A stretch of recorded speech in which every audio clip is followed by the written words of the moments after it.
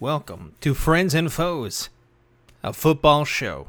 This is going to be a brand new podcast hosted by myself, John Damon, and my friends Chris Cortez and Michael Foose. Buddies back from college, back in the undergrad days. We are rival fans. Some of us are Dallas Cowboys fans, some of us are Philadelphia Eagle fans. But we're going to have an honest look at our teams, talk a little bit of football. If you want to enjoy the ride, go ahead and subscribe wherever you find podcasts. Stay tuned for our first episode.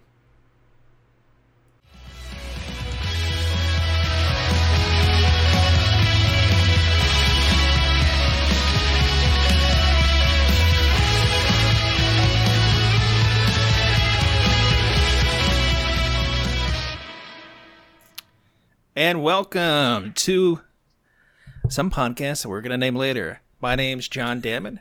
I'm joined with my friends Michael Foose, Chris Cortez. We actually go back a while to our days in college where we did a lot of leadership together.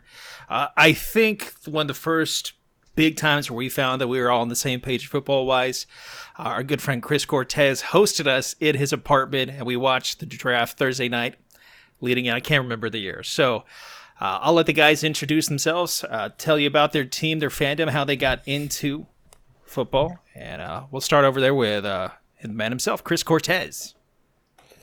All right, thanks, guys. It's good to be doing this with you guys. After all of the text conversations we've had over the years, this was a fantastic idea. But man, I got into football. I'm a child of the 90s, and so I grew up just loving the Cowboys. I grew up really 30 miles outside of New York City, definitely in Giants country. My team choice was not popular. I loved Emmitt Smith. And then, sometime after 95, 96, they just weren't the same, but I still hung on, and I've hung on to them today. I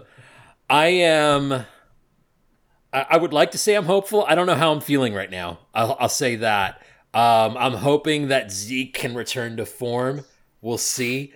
In just a few years, we've gone from having really like the best offensive line to really just kind of a shell of itself in a lot of ways and all that. But the division's not great. So I would say in that ways, I'm hopeful. John, you mentioned that I had you guys over for the draft. I remember watching the Laramie Tunsil draft with you guys and really the spectacle of that draft. I don't know that we'll ever see a draft like that again, but I have vivid memories watching that draft with you guys and feeling like just terrible for this guy who could have gotten number one, and it just didn't happen. I completely forgot about it to this moment, but Foose, I remember you sitting on the couch and being like, guys, have you seen Twitter? Have you seen... Do you guys know what's going on right now? And I remember thinking, like, maybe it's not him. And then he takes off the mask. Oh, man. If that person could know how much they have changed the NFL by just, like, a single tweet, it's crazy. Like, how ESPN hasn't done a 30 for 30 on that yet blows my mind. Oh, it's going to come around because it all affects Houston making terrible decisions with their draft picks. Later on. Oh, yeah. Would they trade a first or a second for him? Because he got drafted by Miami, and then they traded him to Houston. I thought it was like 2 firsts. Yeah. Ridiculous. It was something. Yeah. Bill O'Brien should not have any kind of control. Oh, that's a whole different... We'll get into a steady beat of roasting Houston for the duration of this podcast. I'm excited. Michael Foose, Philly fan, tell us about it. Yeah, so for better or worse, I was born just north of Philadelphia, and family that bleeds green, and I was born into that, and so it was all I knew. And it's like, of course you have to cheer for the Eagles. And my first football memories were of those early 2000 Eagles with Donovan McNabb, Deuce Staley, Brian Dawkins, Bobby Taylor, Troy Vincent, just great defense, mediocre offense, but just fun football to watch.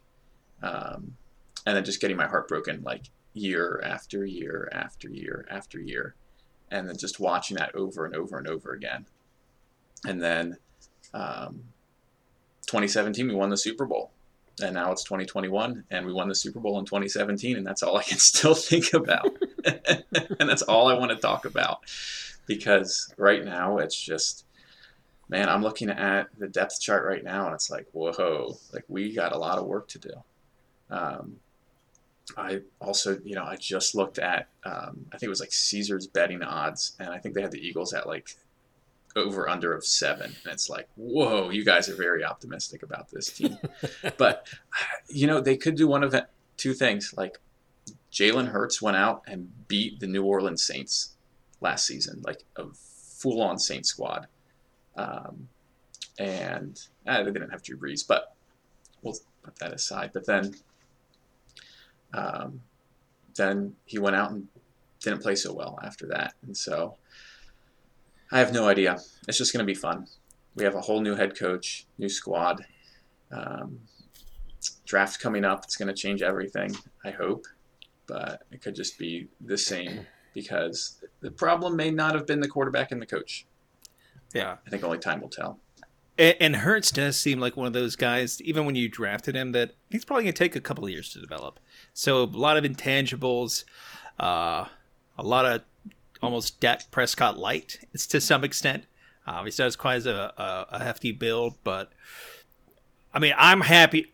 I grew up a Cowboys fan, so I know when me and you first met, there was the like, Philly, you suck. Dallas sucks. But then we had this mutual respect for each other's fandom because we saw each other was equally as passionate about our teams. Now, I grew up in Texas. So you grew up in Texas, Chris, like you mentioned, in the 90s. It was an all-star team. There's no salary caps. There's just Jerry Jones just throwing money at the wall. Emmitt Smith, all-time favorite player. Irvin, Aikman, Prime. Like, just you grow up watching that team and you're back-to-back Super Bowls. How can you not be a fan of that team when you're a kid, 8 to 10 years old? And then you grow up, you're entrenched in it. And the next thing you know, a quarter of a century rolls by and nothing's happened. So I'll allow the holding on to the 2017 Super Bowl. If you're going to catch up with Dallas fans, you got at least 2 more decades of holding on to that Super Bowl and championing that. I mean, we had the draft in Philly the year before, like months, less than a year before the Super Bowl. I think it was like April of that year. Was that the Drew Pearson one? No. Or is that the one where I don't remember him there. Because I remember it was Roger Goodell. I was only there for the round 1 where Goodell goes out and everyone's booing him. But it was the first live draft. It was in Philly. We did it the best because we're Philly. That's right. It was the year after you guys won. Because I remember No, it was the year before. It was the year before. Okay.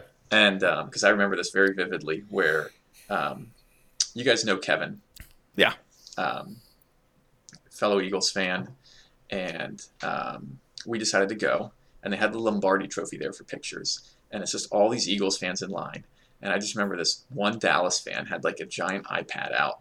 And he's like, look at all these Eagles fans trying to get as close to the Lombardi Trophy as they can. This is all you'll ever do kind of stuff. And he's just like roasting us. And we're all there just like booing him. And then we went out and won the Super Bowl the next year. And that felt really good. But yeah, that's what threw me off. Because I remember you guys posting the photos near it. We did that right after the Super Bowl, and it was just like, it's ours, baby. Yeah, it's ours. I can self-admit as a Cowboys fan that there's a lot of annoying Cowboys fans throughout the nation. So I understand the hate, the frustration that comes with it. And then sometimes I realize it's easy marketing for certain sportscasters on certain networks. You look at your Stephen A's. I'm like, listen, Stephen A., I see you. If I wanted to be talked about and mentioned, maybe I go after one of the largest fan bases in the NFL. So, but sometimes we deserve it. I get that. You go after Dallas. But I mean, there's 1 or 2 bad Eagles fans out there too. Yeah. As someone who has WIP playing in their Carfoos. Yeah, it's an interesting cast of characters. I'll say that. Yeah. You have a lineup.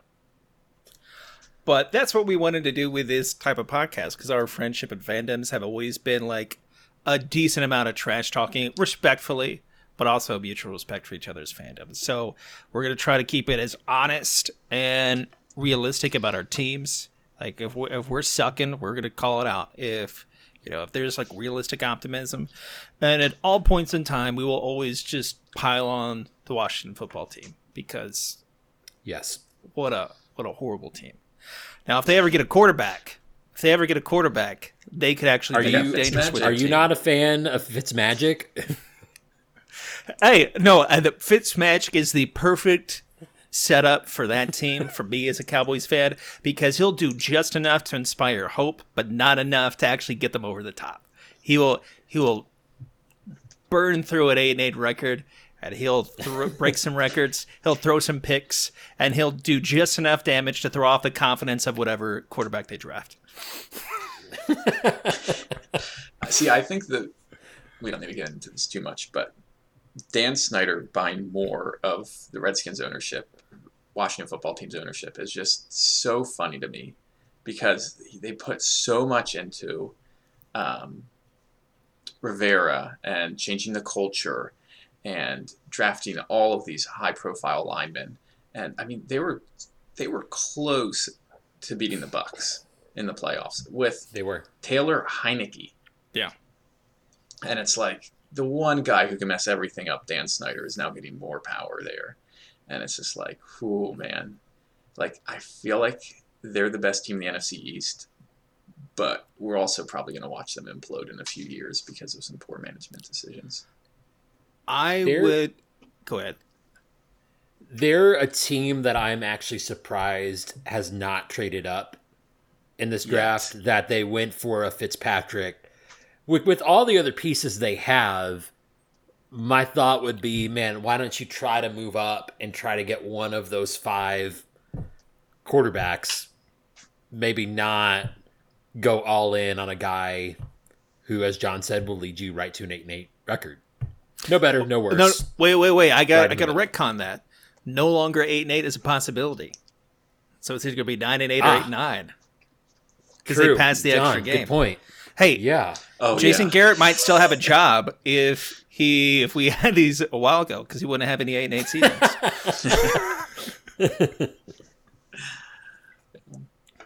I mean, the potential to be a Hall of Fame class with this quarterback class. I think it could easily be one of those QB classes that we look back in 20 years and we're like, oh, we've got 3 out of these 5 that could go top 5 or top 6, top 10 for sure, end up being Hall of Fame QBs. So that leads into kind of my next point. Yeah. Foos, your Birds had number 6. And they flew right away. 6. Didn't they have number 6 overall? Yeah. That was, I don't know if there's anyone happier of an Eagles fan that we traded out of 6 than me, because I was terrified we were going to draft another North Dakota State quarterback.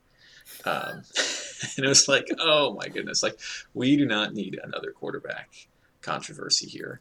I mean, if one happens between Jalen Hurts and it's not going to be Joe Flacco, but someone else, because there is still potential in this draft. I don't think the Eagles will take a top 5 guy, but Kyle Trask is an option for us. I like Davis Mills a lot from Stanford. These guys are going round 2, round 3. I forget which Eagles coach, because we completely swapped out like our entire coaching staff. But one of our guys was at Florida last year. So I guess maybe I wasn't that happy about 6 because I really want Pitts. Yeah. And who doesn't want Pitts? He's like Megatron, little slower on the 40 time maybe, but he's just a matchup nightmare. I'm hopeful that we don't trade up for a guy. I mean, there's always rumors that the Eagles want a quarterback. I mean, I just have to live with it now. As an Eagles fan, it feels like there's going to be a constant quarterback controversy talk here, that no one's ever satisfied. The quarterback's always on the hot seat. But Hurts was a guy last year coming out. I remember my one friend texting me. He's like, "You need to look at Hurts play. Like, he's a pretty good quarterback." And who was even thinking that the Eagles were going to draft Jalen Hurts? Because you have Carson Wentz. You know, he led us to the playoffs with like nothing the year before. And I was like, man, Hurts couldn't even make it at Alabama. And he went to Oklahoma. I feel like the guy's washed up. And then we drafted him. I was like, Hurts is actually a good pick. But watching him play actual NFL ball, I was impressed with the little amount of mistakes he was making, except for fumbles. But he was getting rid of the ball before he was getting sacked, which is, if you watched any Eagles games last year, I mean, Wentz was sacked like 50 sometimes. He was like 10 to 15 more sacks than anyone else at that point before he was benched. And then Hurts came in and provided a spark. It wasn't great play, but it was competent. And off season under his belt, that's not COVID, where he has the reins. I'm excited to see what happens. At the same time, we don't have a ton invested in him, and we can go one of many different ways. I specifically remember a game against Dallas in Philly where Carson rolled out to his left and just waited. He was waiting to get sacked, and I think one of our safeties came in, just blew him up. I think he lost the ball. And you're like, even me, I'm like, dude, I mean, thank you. As a Dallas fan, thank you for that. But like, what are you doing? Get rid of the ball. I think it seemed like Wentz still had that thought of his ability early on in his career, which is weird to say early on in his career because it's such a young career, of his escapability. Yeah. Like these amazing plays. You think he's down, he goes up in the pocket, throws the ball as he's landing on one knee, and then just over the injuries, he just thinks his body can keep up with it. That's what it looked like to me. It looked like he thought he could do more than he Was that the infamous Ben DiNucci game? I feel like I'll remember the Ben DiNucci game for the rest of my life. I have never seen a team work so hard to make sure their quarterback did not throw the ball in a game. It was incredible. It was a spectacle. Every trick play, every double reverse you can think of, just so that he wouldn't have to throw the ball. I mean, when you're like three of your starting offensive linemen are out, I mean, you got to do what you can. I don't think anybody would have been successful behind that line. But yeah, it was. I think Andy Dalton would have been. If only we had him. There's my best Matt Nagy impersonation there. Yeah. They've got Dalton and Foles, all right? They're set. They are set. Speaking of just like front offices letting your teams down, imagine being a Bears fan. We're right there. It's the Minnesota Vikings syndrome. You have a team, you have a solid defense, you're right on the edge of playoffs. Like you just need that one stable force to get you over the hump, and you sign Kirk Cousins to a 3-year guaranteed contract. You never get back to the same level. So, man. Well, they had to invest money in their in Cousins, and they weren't able to invest in defense and their offensive line. It's tough. I understood the move at the time. Yeah. I understood the move at the time because I'm thinking like, okay, you're one game away from the Super Bowl with Case Keenum, right? And Case Keenum's led your offense all year. Surely Kirk Cousins is an upgrade over Case Keenum. And I remember thinking at the time, this move might work. Yeah. And you're right. They have not gotten back to those heights. Yeah. I mean, that's where you think you look at personality for the QBs.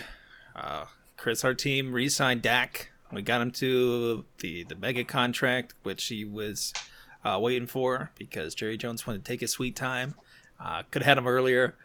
But one of the things you can debate is skill, debate a lot of things, but leadership has been the thing that carries him over. And I think you have those intangibles. Yeah. And a QB like Case Keenum, where he has the whole locker room behind him. Like, hey, we're just ripping it. Let's go. Just throw it up. Diggs, miracle catch. New Orleans Saints don't know how to tackle. We get into the next round. So I'm wondering if Kirk has that same, not quite that same swagger. He does have some sweet old man celebration dance moves. We did see quite a few of those. Man, so draft is coming up. right around the corner. Mm-hmm. Do we have any favorite picks for our teams in the first round?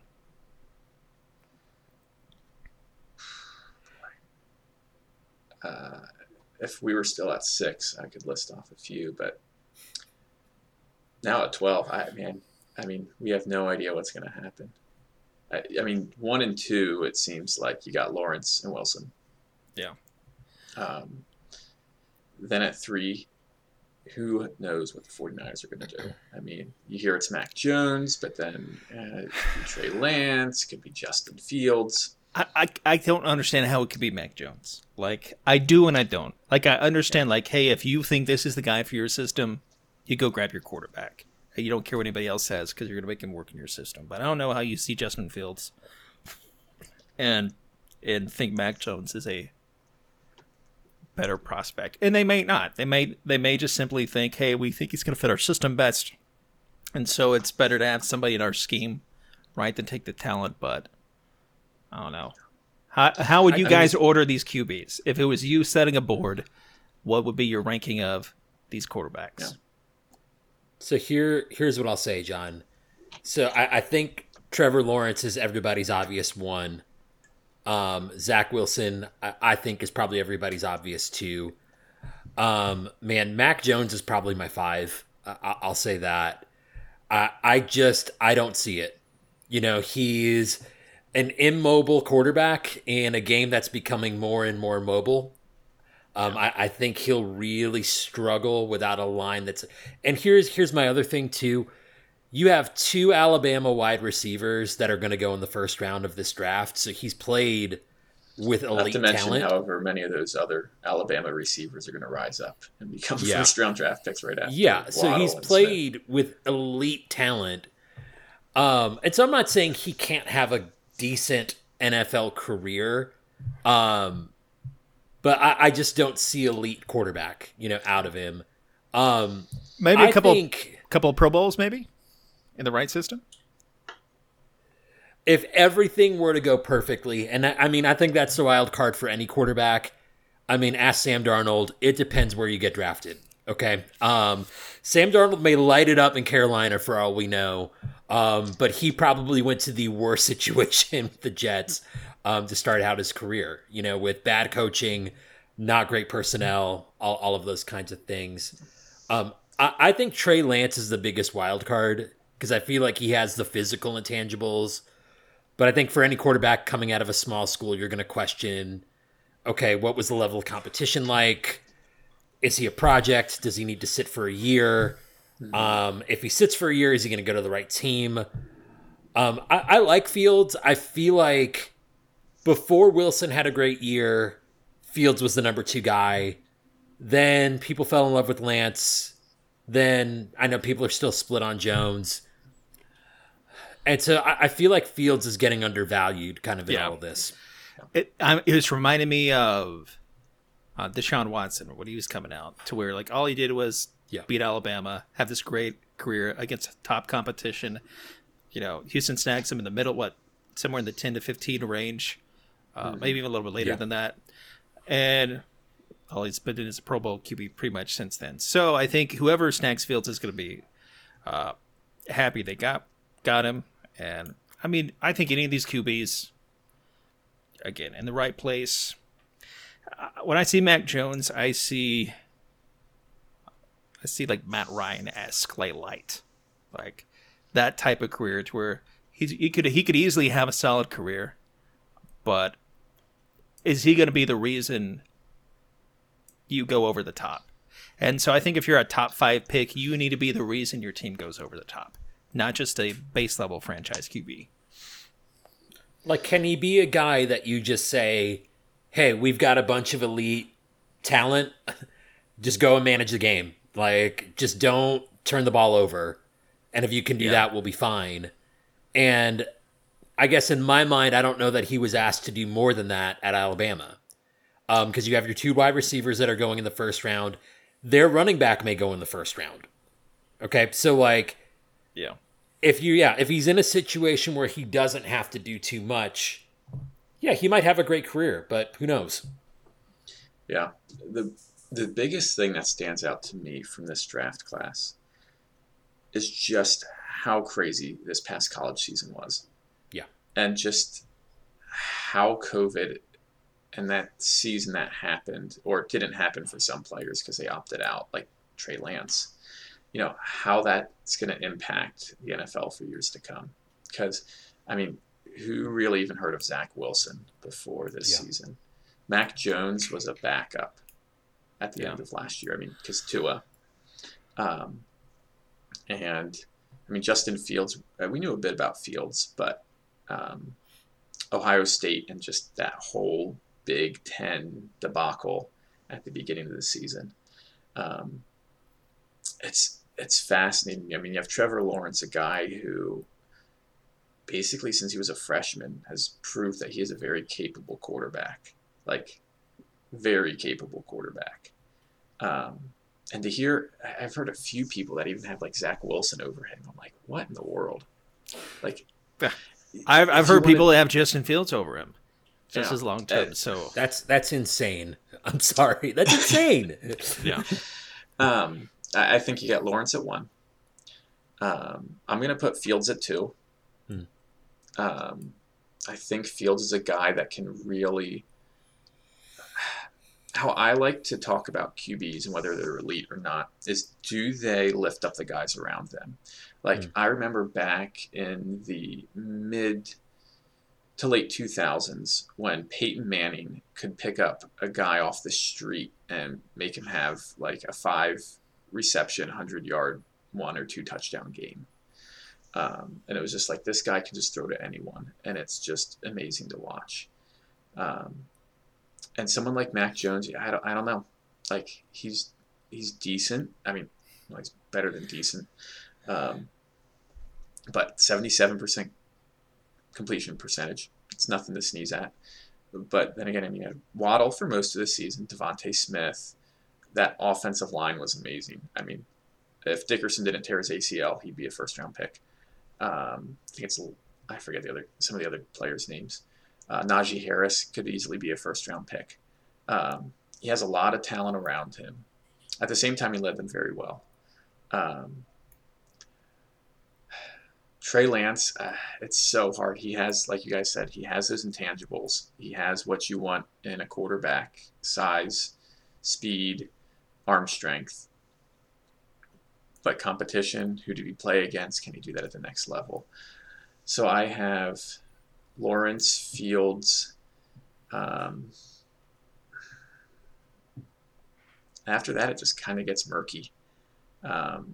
It's guys that I wouldn't be the highest on. I wouldn't do what the 49ers did and trade up for 3. I mean, Wilson, I think, gives you a lot of talent, probably more so than the other guys, I would say.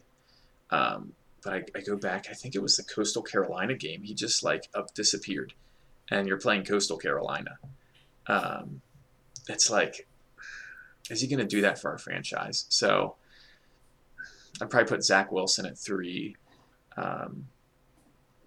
Jones, and then Lance.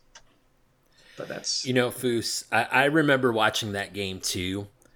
And really up until the final drive, I remember thinking like, okay, this guy's a first round pick, and they took the game on like 3 days notice. I get it. Mm-hmm. I will say they got the ball back, I think, with less than a minute. And I remember he shredded their defense and they almost scored to win. Mm-hmm. And I remember thinking like, man, this is, and again, it's a COVID year, so you don't know what anything really means. But, this past year, Coastal has supposed to have this top defense. It's like, man, he shredded them in a minute. But I also thought, okay, so where was this the other, 3.5 quarters of the game? Yeah. The Trey Lance thing, I think for any of these guys that sat out this past year, the unknown is, man, can you just take a year off and then immediately jump to the NFL, and get better at football? What does anybody get better at football by not playing football? Exactly, John. I mean, look at Gregory Rousseau. He was what was it, 17 and a half sacks his freshman year at Miami, or redshirt freshman year at Miami. I mean, he was supposed to be like the next big edge rusher coming out.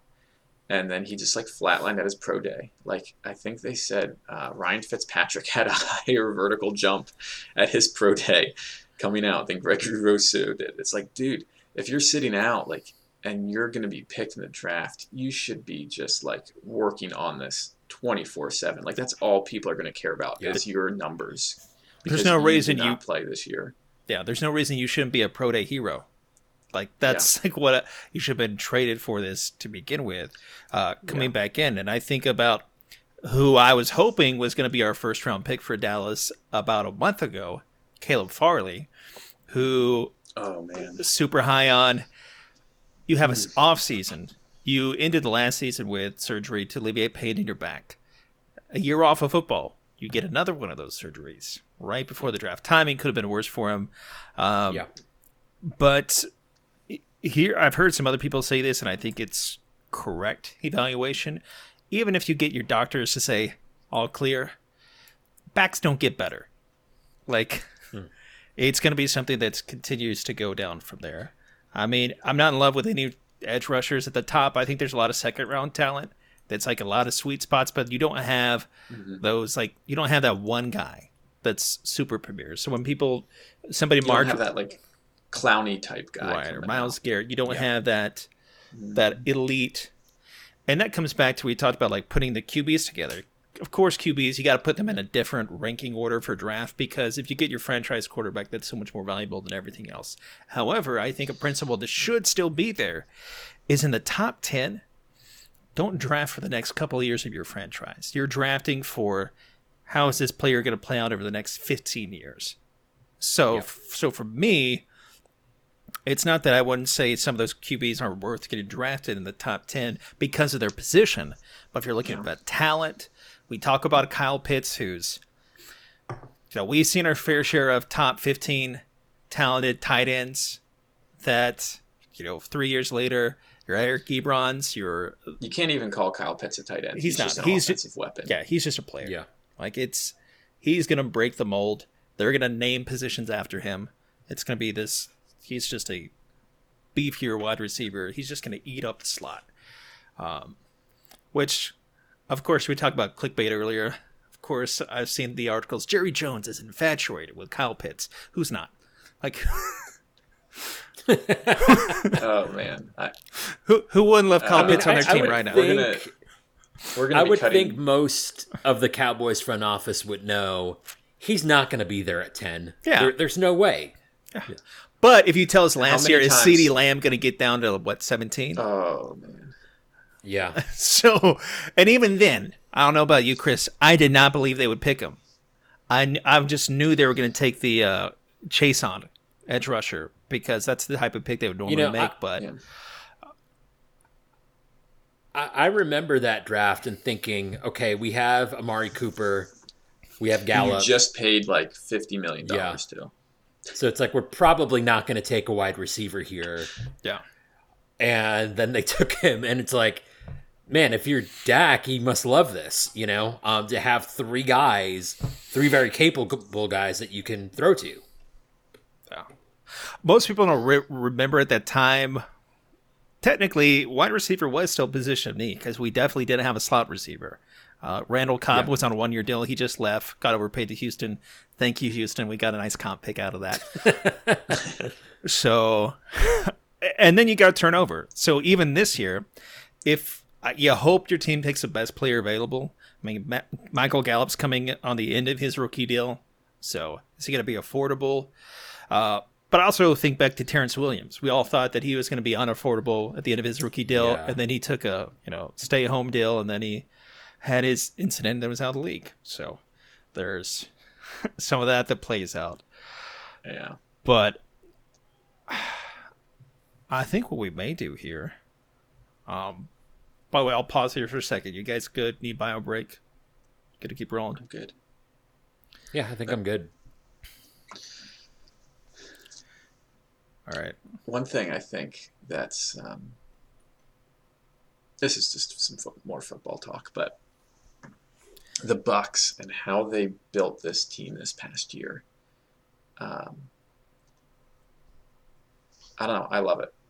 Where it's, let's not get a quarterback first, but let's build a team, and then a quarterback can fall to us. Like, not that, I mean, Brady's just Tom Brady. But other teams obviously aren't going to be able to get Brady, but you can do this where, I mean, you can just build your team up and then trade for a quarterback. Because I think the NFL is becoming more like the NBA every single season, where you, especially with some of these elite quarterbacks, like before Watson and all this masseuse stuff has come up. I mean, there was so much speculation about what team was going to trade for him. And a team like the Dolphins, Panthers. So, you know, anyways, all I'm thinking as a team drafting, I just love best player available strategy. Yeah. You don't want to draft for needs this year, or any year. You almost just want to, unless you're like one step away from the Super Bowl. And like, if I was the Bills, man, I would do everything in my power to trade up to get Kyle Pitts. Yeah.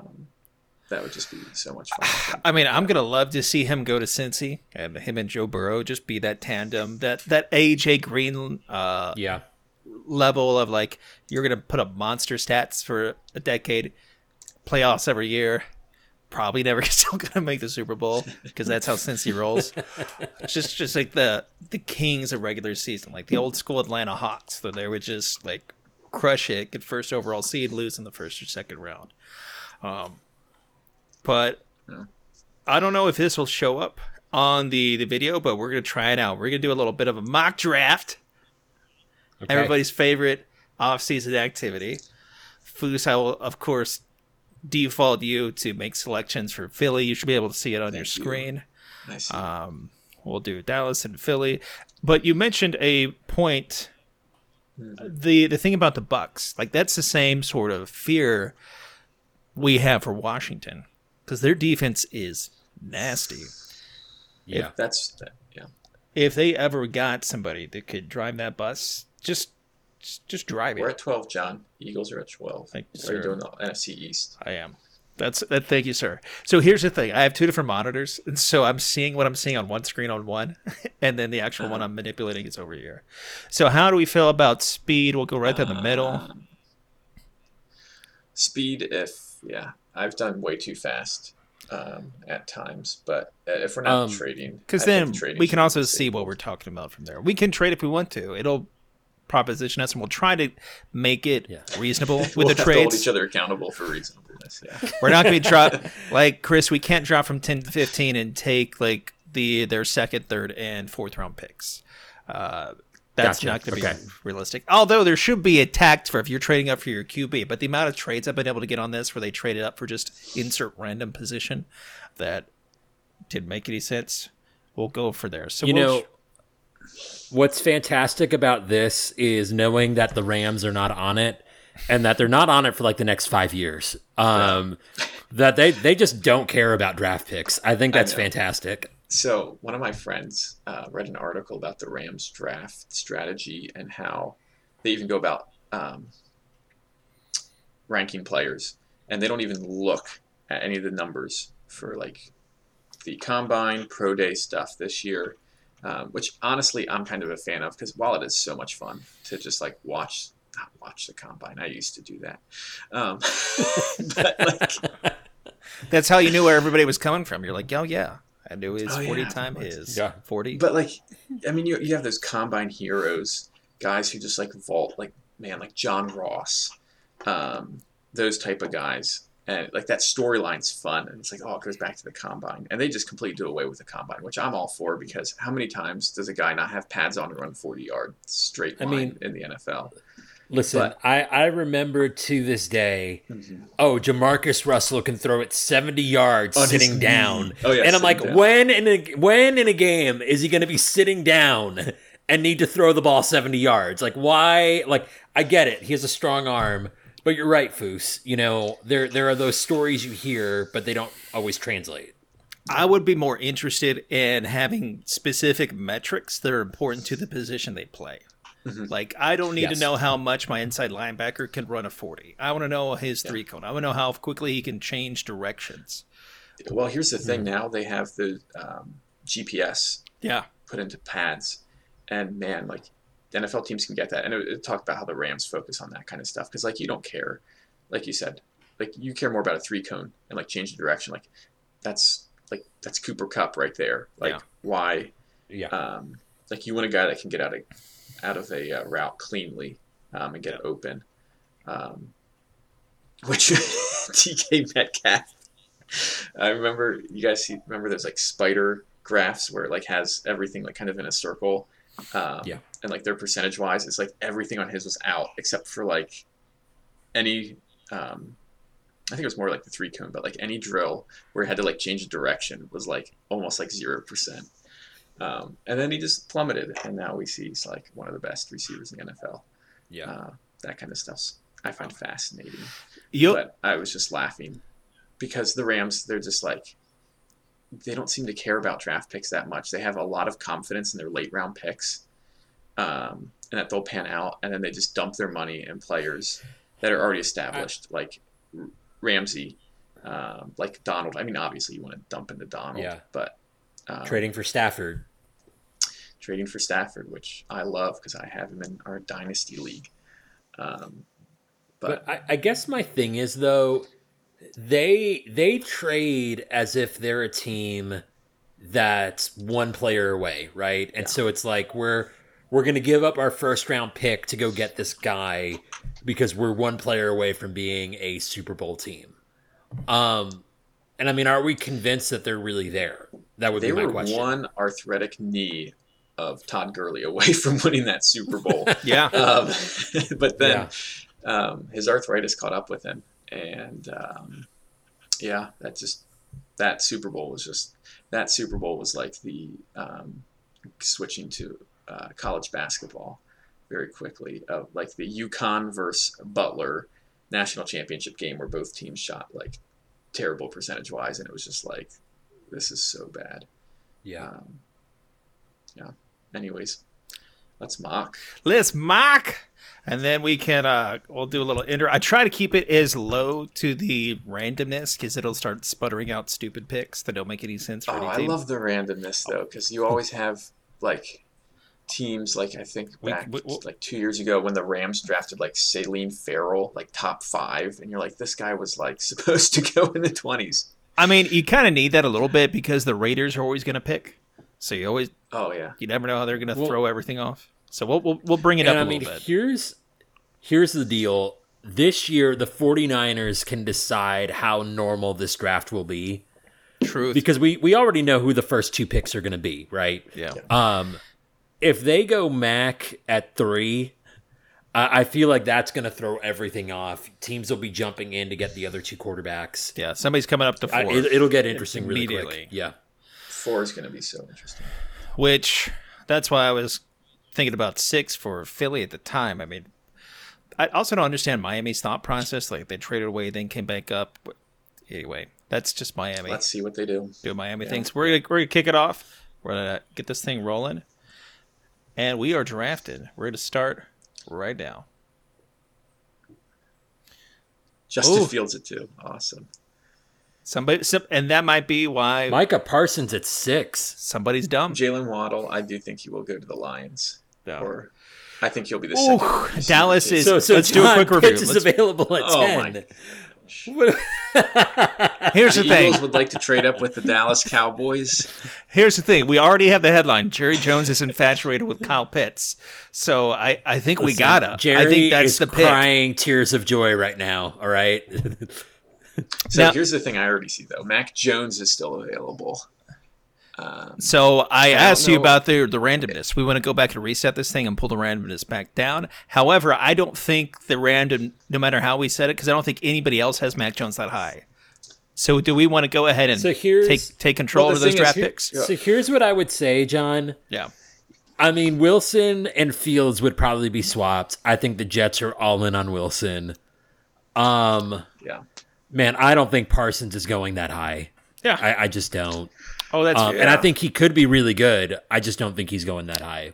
I don't think Chase is going to the Falcons at 4. I mean, you already have Julio and Ridley, and Russell Gage.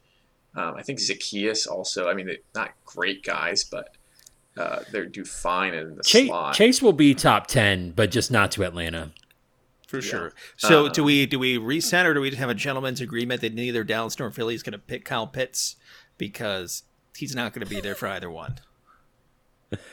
Just reset it. That's fine. Reset. I'm fine with it. We're going in. Why not? Why not? I mean, we get to edit this stuff later. This is what happens in the real draft. I probably want to reset you it too, can't 'cause I you do not can't want dangle Cowboys. Kyle Pitts in front of Jerry and then take him away. Oh, he's the right? pick. If he falls to 10, he's the pick. I feel Yeah. pretty confident in that. Because like we talked about, I- Gallup's going to be gone most likely next year, depending on the funds available. And then you just slide Pitts right into that slot role, kick CD Yeah, out. I mean they have so much money committed. Yeah. Yeah, Here's I the don't know. thing but with this Amari's draft contract's going to be done pretty soon as far as the ability to get out of it with committed money. Got it. thing, I don't think other teams like the CPU can trade within the draft. And so that's why players like Mac Jones are probably going to fall past both of our teams. Yeah. Because he's not highly ranked in this. Now, in this, well, these that brings rankings. back the. Sorry, go ahead. But no, I'm just saying that we can mock, and I think we should. But we all know that there's going to be a lot of There you trading, I go. think, That looked- between that looked a picks little bit more 4 and picks 9, maybe even pick 10. It wouldn't surprise me. Hey, Mac Jones. There we After go. I say all that, to the So wow. let's do a review. No, It's there's- so. Go ahead. Here's what's interesting though, Foose. Mhm. I've seen some mocks that have the Panthers taking Mac at 8, even though they just traded for Darnold. Yeah. I don't think they'll do it. Mac isn't a guy Yeah. to go in and sit behind someone that's going to develop more. If you're, You I mean, take look at him the- 'cause the he's guys more available. ready. You would take Trey Lance Yeah. if you're the Panthers here and have him develop. The guy that jumps out to me, I mean, Pitts to 9. The Broncos have so much invested in their tight ends already. There's no way John Elway's going to keep throwing money at tight ends when he's on the hot seat and needs a QB. And Trey I don't Lance think- is there, but I don't think Pitts would fall past 6. Yeah. I think he could go at 4, 5, or 6. I don't think he There's- falls past that. yeah, Um, I think a team's going to trade up for him if he does. Yeah. Yeah. Also, the Lions are not going to draft another defensive back right Yeah. away. I think that's where you get another one of those wide receivers or those tight ends there. Those weapons. I think, yeah, you could get Waddle if Swell falls to 7. I mean, what better pick for a new organization than to just get a franchise left tackle when you're trying to rebuild? I think that's it's harder to find a better foundation than that. Okay. So we got some decisions, some thoughts to make here. So I could not see them taking Waddle. I think Kyle Pitts is the exception to the wide receiver role because he's just that beastly. I think they like Parsons. I don't think they like him that high. So if you have a QB here, I think Dallas is trading down that pick. For example, the ideal situation would be for, my opinion, for Trey Lance to fall to 10 and then start getting New England on the phone, dropping down to 15. Yeah.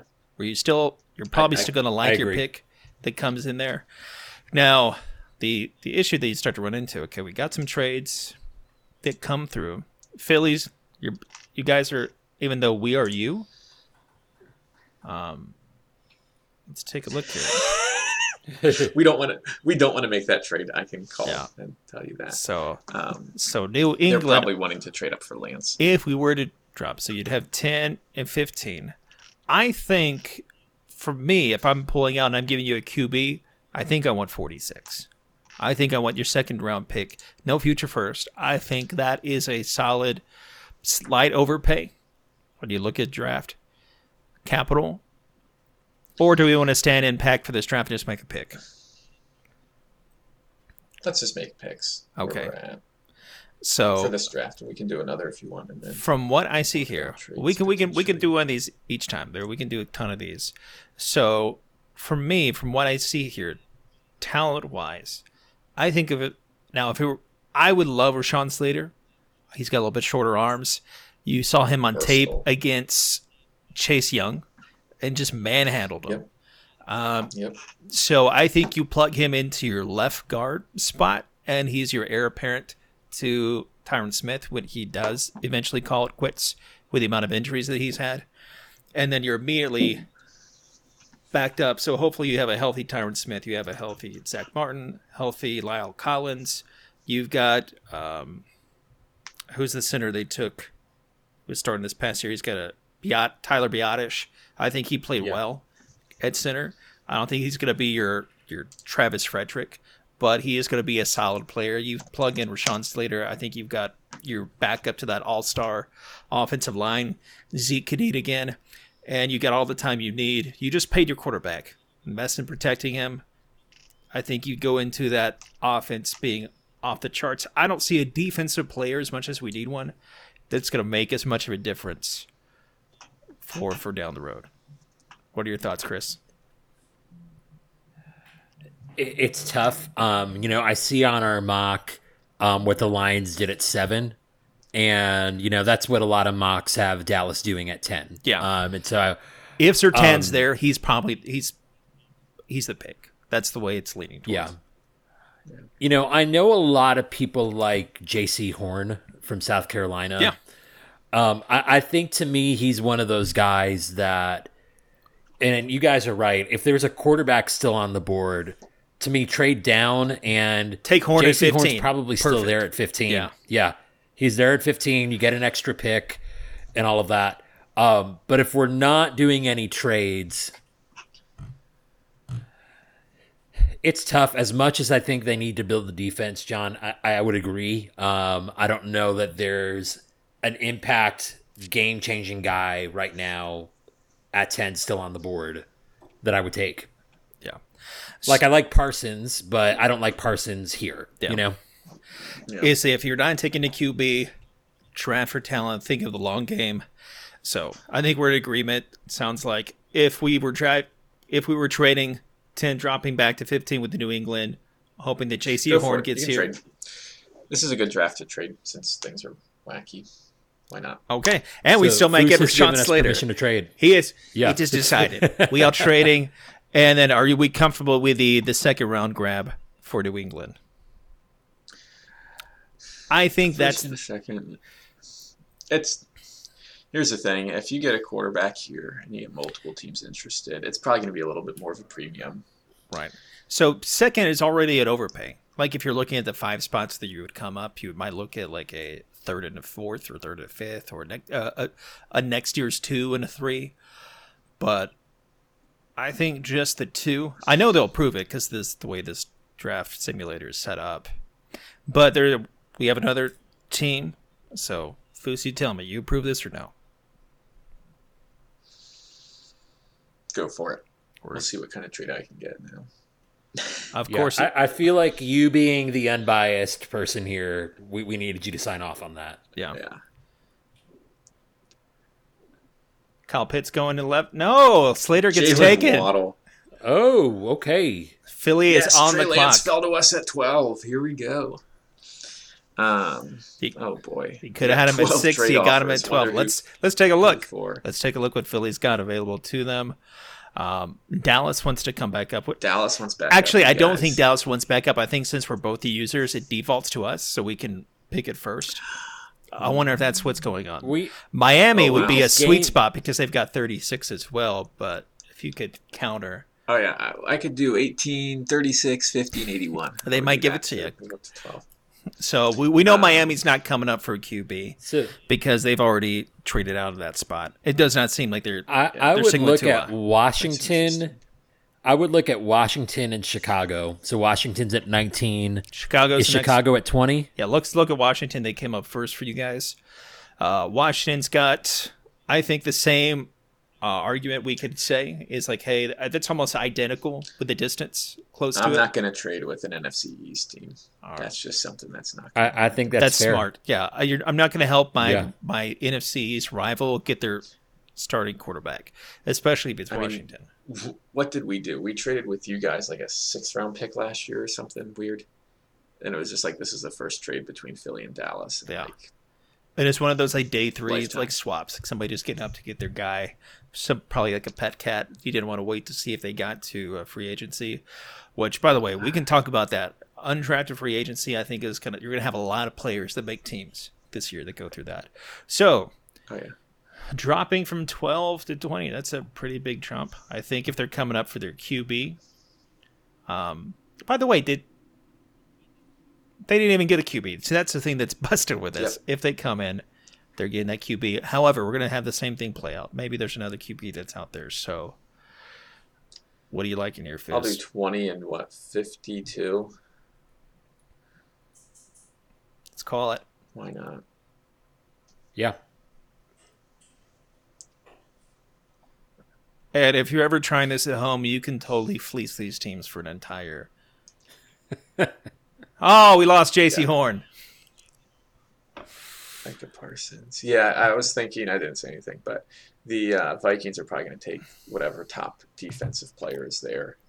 Probably start with defensive back. All right, we each had a trade. I don't think we trade again. I think we pick whoever's on the board from here on out. Yeah. I think that's likely if for both teams. There's a QB and you're not picking your QB, you're most likely trading out. May not happen twice, but we'll go from here. So, I don't like Micah Parsons at Tim. I am in love with also Jeremiah Owusu-Koramoah. I think he is Yeah. Notre Dame, baby. the Jalen Smith replacement of what could have been. He's a little light for a linebacker, but you could probably even play him at safety. He has good coverage skills. And that's the future of the NFL. I don't care He's if like a Justin Simmons light.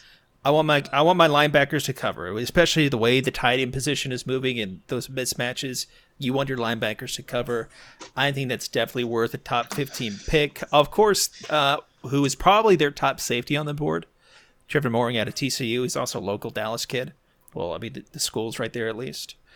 Greg Newsome. Also, a lot of people have him right in that, right below, depending on how you value him. Very could be one of those in the same vein that we had for Diggs this past year. We probably would have taken him later, but he outplayed a lot of other top picks in the cornerback class last year. So we definitely got some options. Those are my initial thoughts. Cortez, what are you thinking?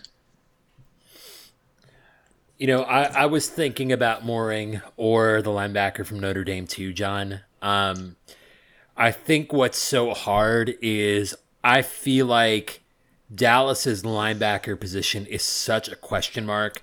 So you think, okay, will Jalen Smith, be what we thought he was becoming? Yeah. Will Van Der Esch ever play a full season and not have an injury? It's just Will Sean a Lee, Sean Lee retire? 2.0. will Sean Lee finally retire? There's just so many question marks that, like, if they draft a linebacker, you're like, okay, I get it, but you just hope that you're not drafting a guy that, is going to be perpetually injured, right? Yeah.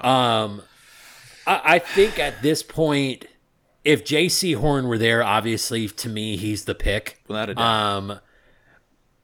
Yeah, I think even if Micah Parsons were there, he might be the pick. I do really like the guy from Notre Dame, though, John. I think I'd probably go with him.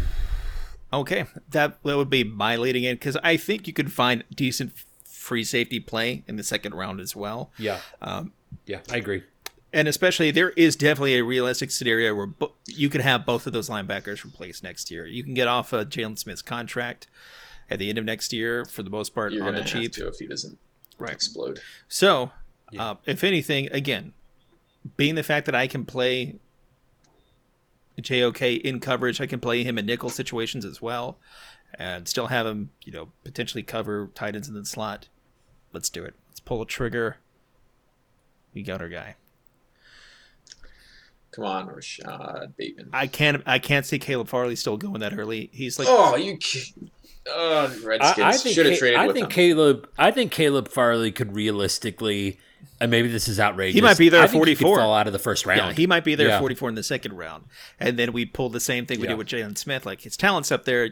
You pull the trigger on it. And Maybe it'll work. Yeah. I don't want to trade down again. So Not liking these picks. So Farley's Let's go gone, with Barrymore, Tucker. We've got Vera Tucker. It's not bad. I like Barrymore. He's a developmental player. Eagles. I mean, Cox is on the wrong side of 30. Quiddy Page. There's a lot of players on the wrong side of 30. I mean, I'm looking at Foose, our... Let me ask you a question. I see, Pro Football Focus has your team needs up here. Do you agree with those needs? What for you would be the priority with this pick? QB, we don't need one. One for the right value is good. I'm actually a fan of the Joe Flacco signing. I know a lot of people are like, oh, we overpaid for him. But you have to remember, when he signed last year with the Jets, he was coming off of what some people thought was a career-ending neck injury.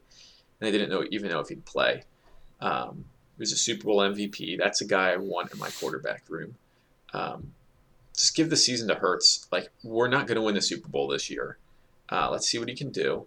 If he's a franchise quarterback, amazing. If not, oh well. You can get a quarterback, like I said, Trask, Mills. Those are some guys I like. So QB's not a huge need for me in the first 2 rounds. Looking at their depth chart, oh boy, it is a mess. Defensive back, you got Darius Slay, not bad, but on the wrong side of 30. We're paying him a lot. We traded a bit.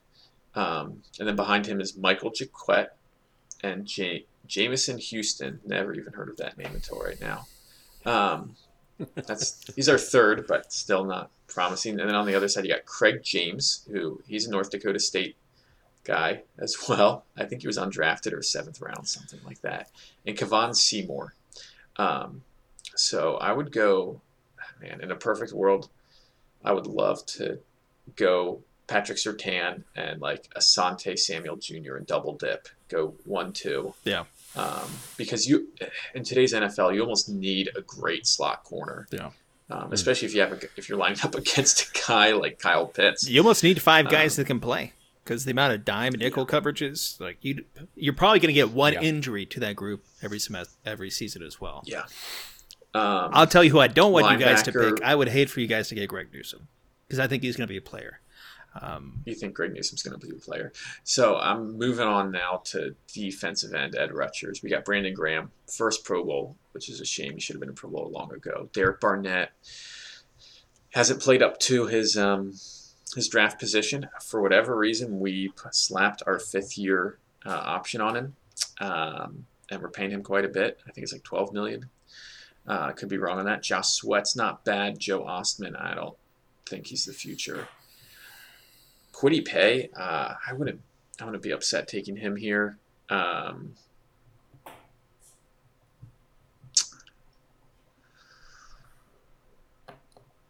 Offensive line, we're always injured off and on. But left tackle, I mean, we have Jordan Mailata, who was 7th round out of Australia, rugby turned left tackle. Jeff Stoutland's amazing. And then we have Andre Dillard behind him, who was a 1st-round pick not too long ago. We're lacking guards. Brandon Brooks is amazing, but who knows what he's going to come back like. He's getting older.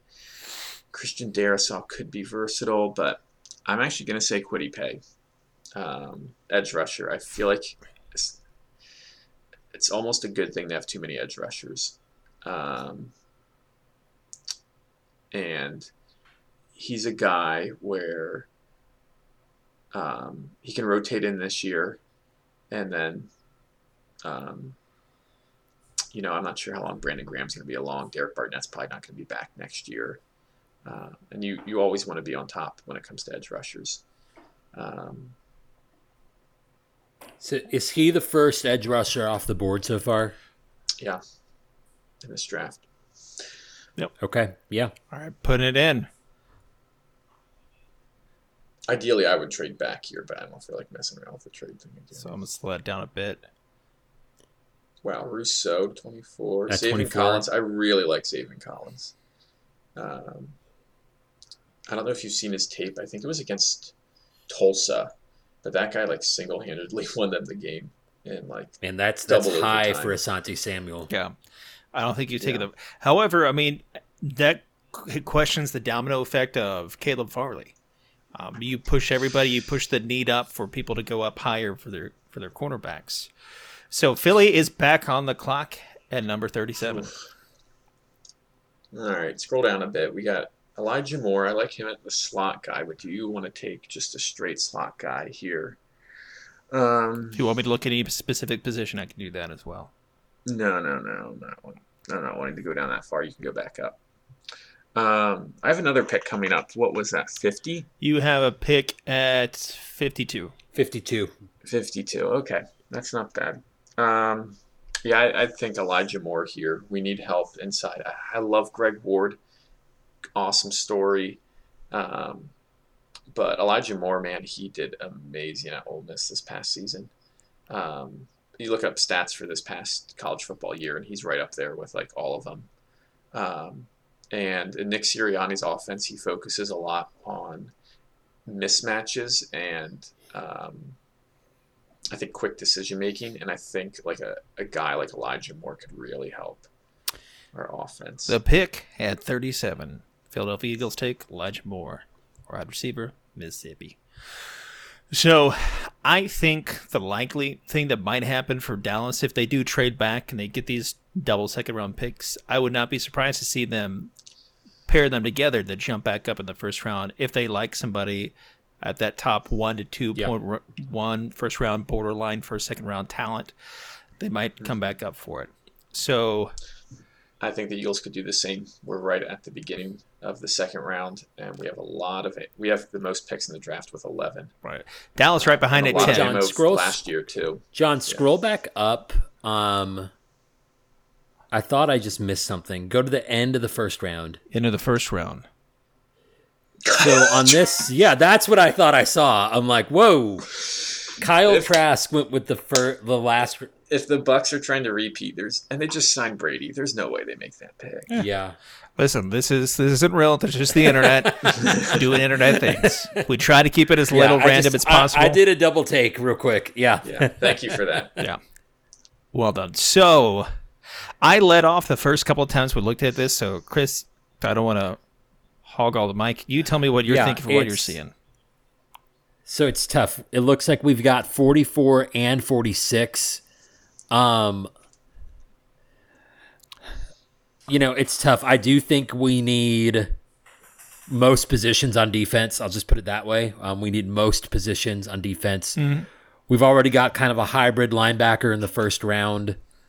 Man, I'm looking for an edge rusher at this point. I thought maybe one of those guys that got drafted in the first would fall, but they did not. Here's the other interesting thing, John. The tight end from Penn State, I'm not thinking about him with this pick, but maybe later in the second round or possibly even the third. Yeah. Because he's definitely not a Pitts, but I think he could be a good NFL tight end. Mm-hmm. One tight end not to sleep on is Tommy Tremble from Notre Dame. Yeah.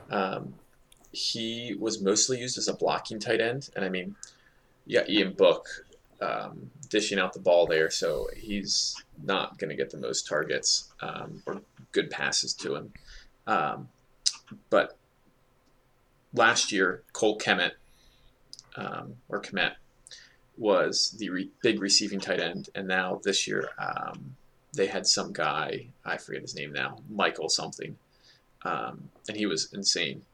But Tommy Tremble was a guy who was not used properly as a receiving tight end at Notre Dame. I think he could be a really good tight end in the NFL where he can block, he can catch, he can almost play that H-back position where he can go almost anywhere in the backfield and do whatever you need. So, John, I just saw Landon Dickerson there, and I think – Foose let us off earlier to kind of say he could have potentially been a first-round pick. To me, he's the guy that if you have an extra second-round pick, I almost say like, man, why not go for it now? John, I know you were feeling really optimistic about Dallas's new center. Would you chance that? Do you still go best player available? Do you see the potential there and take him? Or do you say, hey, no, we're good. We have our guy? My initial thoughts are I think we have potentially competent play, considering he stepped in as essentially a rookie and wasn't even slated to be the starting center at the beginning of camp. Dallas did a lot of weird stuff when all their injuries hit. They didn't put in the people that I think a lot of like the local beat writers, even the fans would have wish they would have played. They took them a while to put in Piotrs. They took them a while to rotate out some players that maybe probably shouldn't have been in the starting lineup. So I'm never going to be upset for taking extra depth. So, but I could also, if they get 2 second-round picks, they need a lot of help secondary. So, yeah, my one player out of these 2 picks that I think they would love to have is Richie Grant out of UCF, a true free safety. They haven't had a true free safety. They did sign Keanu O'Neal, but he's more of a thumper. He's more of a strong safety. He's a hybrid too. Right. Yeah. And they did get previously they wouldn't have taken a safety high picks, but Dan Quinn's taken high draft picks on safeties. So I think out of one of these 2 picks, you got to come over with a DB. I know a lot of both the guys from UCF, Aaron Robinson, I think is going to be a player as well. Darius Washington, he's split. You have people that think he's the number 1 free safety in the draft. You have people that think he's a 4th round pick. So, because he's short. If you look at his height, 5'8", on a good day. I know I mentioned the edge rushers earlier, thinking one of the guys who went in the first would be here. I also thought Samuel would be here as well. Yeah. And I think if any of those guys are here, that's the obvious pick that you make. Sure. But John, you're right. I think they do need secondary help. So you could start maybe by taking one of those safeties, I would think. And it's only 1 pick away. So, remember, if we want to take one, so who do we not want to lose at this spot? But if you feel like Landon Dickerson, I'm not familiar, so I can't tell you one way or the other. I mean, center point of Alabama's line for years. Yeah. Surefire day 1 or first round pick. So and blew his ACL out. So. Well, to me, that's a red flag. I'm tired of the second round risking on an injury person. We've been hurt. We've been hurt before, John. Yeah. So that's the round that Dallas throws things at the wall. And if they're not going to have somebody like Slater available in the first round, I don't think Connor Williams is the long-term solution. I think he's better slated to be a backup swing tackle. And so if you were telling me this guy could slide in and play guard, I'm here for it. Or play center and switch one of the other guys to play guard as well. So I'm down for this pick. If we want to pull the trigger on that, and then maybe come back and get Richie Grant 2 picks later. You tell me, Cortez. Make the call. I say we make the pick and patch up our defense 2 picks later. We're gonna call it. The tags are blinking. I think the potential is too high. Yeah. And our guy's still there, who I think is the guy, which is Richie Grant, out of UCF. I think he is the best true free safety, a ball hawking free safety. You can find strong safeties later in the draft. That's the way I kind of look at it. You can find somebody to go up and tackle. That's my thought. Any objections? Any qualms with that pick? Great. Let's pull the trigger. Richie Grant. I'm in love with it so far. We got a solid patchwork for linebacker play. Our linebacker of the future who can be versatile, play in the slot, can pick up and cover. We've got an interior lineman. We've got our DB who's got a ball hawk in the back end. We'll probably try to shoot for a quarterback later on. Well, we got Philly on the clock. Do we need to do a little bit of roll back and see who we lost? The Cardinals draft Najee Harris. Didn't they just sign? Well, what running back was it? James Conner. Is what it is. Anyways, Yeah. Najee Harris will probably go late first, early second round. Yeah. For me, Travis I know, Etienne also hasn't gone yet. yeah, there's a few guys I like here. Jamin Davis, first off, some mocks have him going late first. Here it says his ADP is 100, which is, I think, off. I think from what I read about him, he's just like had one stellar season and that's it, and teams just don't know what to do with him. So we need linebackers pretty bad. Like last year, we had some of the worst linebacker play I have ever seen, and thank goodness some of that has changed around. Alex Singleton he was Canadian Football League, and we signed him. He actually played pretty well. We got Eric Wilson from the Vikings, who are now defensive coordinator, coached when he was there in Minnesota. He also brought over Anthony Harris, a safety. Those are just 1-year contracts. A guy like Jabril Cox I could see going here. I heard Pete Werner is apparently rising up some teams' draft boards, but I'm actually not going to go linebacker here. The guy I want, I love Javon Holland. I think he can play cornerback and safety from Oregon, and I love versatility. I mean, we had Malcolm Jenkins here for years, and that guy played like so many different positions and was stellar. I don't think Javon Holland's that kind of player of like Jenkins was, but he's versatile. I like that versatility. Creed Humphrey is my pick, center out of Oklahoma. Lincoln Riley and Howie Roseman have this connection that seems kind of weird between a coach and a college coach and a GM in the NFL. I was kind of hopeful that we'd get Lincoln Riley, but I know that's just a pipe dream of a head coach. But last year, one of the things that swayed apparently the Eagles to take Rager round 1 was Riley talking about him playing against him in the Big 12. And then who did we take in the second round? Oklahoma's quarterback, Jalen Hurts. Creed Humphrey, if there's anybody that can replace Jason Kelce, it's him. He has tested off the charts athleticism-wise as a center. And this season, even though we have Jason Kelce back, he could easily move over to guard, I think, and take over for Sayamalu at left guard. And that would leave us, I think, with a pretty good O-line. And then once Kelce retires, we move Humphrey back, and he just snaps the ball. Yeah, I would love to take Jamin Davis here. I think I would just do that right off the bat. Might want to scroll down just a little bit just to see if there's anybody else. Eric Stokes. Actually, I need to take Eric Stokes. I need a defensive cornerback. And he's probably a second-round prospect, from what I've been seeing.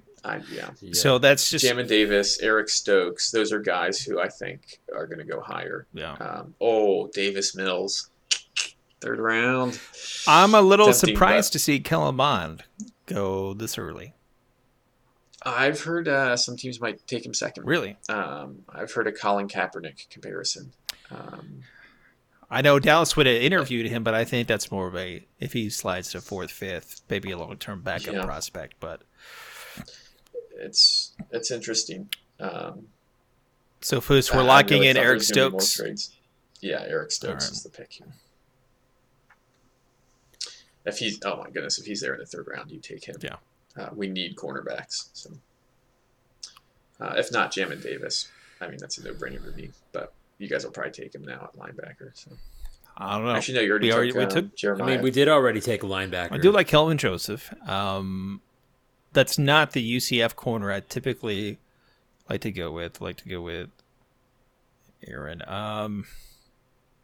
Thomas Grant Jr., who I think could be the pick if he lasts this long. What I would love to see them take is Tommy Tagliai, or Tagliai, or however you pronounce his last name. Tommy T from the Ohio State. He's a big man who can play the middle but can get some push. They don't have a permanent solution, long-term plan there. They've got some guys that I think will be solid rotation players. So I've heard good things about Patrick Johnson. Play the edge. I don't think they have any long-term solutions. Yeah, there's Foos's guy, Tommy Tremble. Tommy Tremble. Out there. I think team uses him right. I think he's versatile. I think he's good. So John, if we could review for a little bit. Yeah. Did Penn State's tight end go I think so. We can actually already? pull up specifically the tight ends that are available. We can do He's that. another guy who I don't know how to pronounce his last name. Like Freer He's something. Hunter Long's Yeah. good. Yeah, he definitely then went as already well. because he's not listed Okay, so already, he but- definitely went already. He probably went second. Yeah. I know how we did miss that earlier, but this is 7th round. yeah. This is where you start going in. I think this is where you have to keep going your BPA as much as possible. I've heard Kelvin Joseph. I haven't heard him interviewed or linked with the Cowboys, but looky there, most drafted by Dallas. There we go. However, I also think Dallas probably we crush this as Dallas fandom. Using this site, if you look at how many teams are drafted for, Dallas is by far away the highest one. So we already went interior again. I think Tommy Togiai, again, don't know how to pronounce it. I think interior defensive line. However, we need cornerbacks. We didn't take any of those first 3 picks. So to me, it's a coin flip there. But I think that could be a solid pick. That's who I've been picking the most in the 3rd round. I've seen him go as high as 65. I've seen him sometimes slip into the 80s. So, Yeah, I think you're right, John. I mean, I think the hope was that one of 2 corners was going to be there in the 1st. We're now in the 3rd. We've not gotten a corner yet. I think that's the most pressing. Yep. Most pressing need. pulling the trigger. Let's go.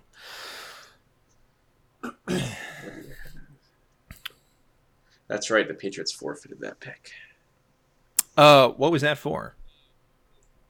Um, One of their times they cheated? Probably. Or just making stuff up?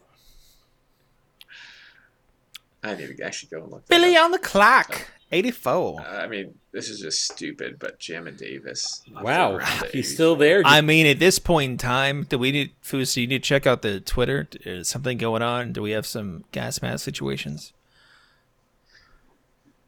Sometimes it's just the internet. The internet being the internet, Yeah. and he's linked with your team. Yeah, we need linebackers. At some point in time, there's only so much we can control the way this is set up. So, if he was there, you'd pick him. So, Yeah. We- I mean, I'll take him right now. Yeah. Make that an easy pick, but I don't think he's yeah. he's gonna make it. And this is where I could see teams like Dallas and Philly who have the highest, like, number 10 picks for Dallas, 11 picks for Philly. I think on these day 2, day 3, I think you're going to see Trey them Sermon. moving around a lot. Trey Sermon was just taken by the Vikings. I don't think that happens, but Trey Sermon's a guy. He's another one of those COVID type 1-year wonders from Ohio State. What is he, a graduate student or something? It's going to be fascinating, I think. Yeah. Yep. Him in the NFL. Tommy the I just don't know what to expect. guy, he went at 89. Okay. Sean Wade, cornerback at Ohio Oh, State. Sean He's Wade. probably going to play safety. Man, that guy tanked. Yeah. He was one of the top cornerbacks. Then his values just shot. Which, to me, no one would insinuate anything about the safety position, but Shaz. Oh, go ahead. I think that's for players who, if you're just not quite fast enough to play cornerback, go play safety, Sean Wade. Shaz Sherratt.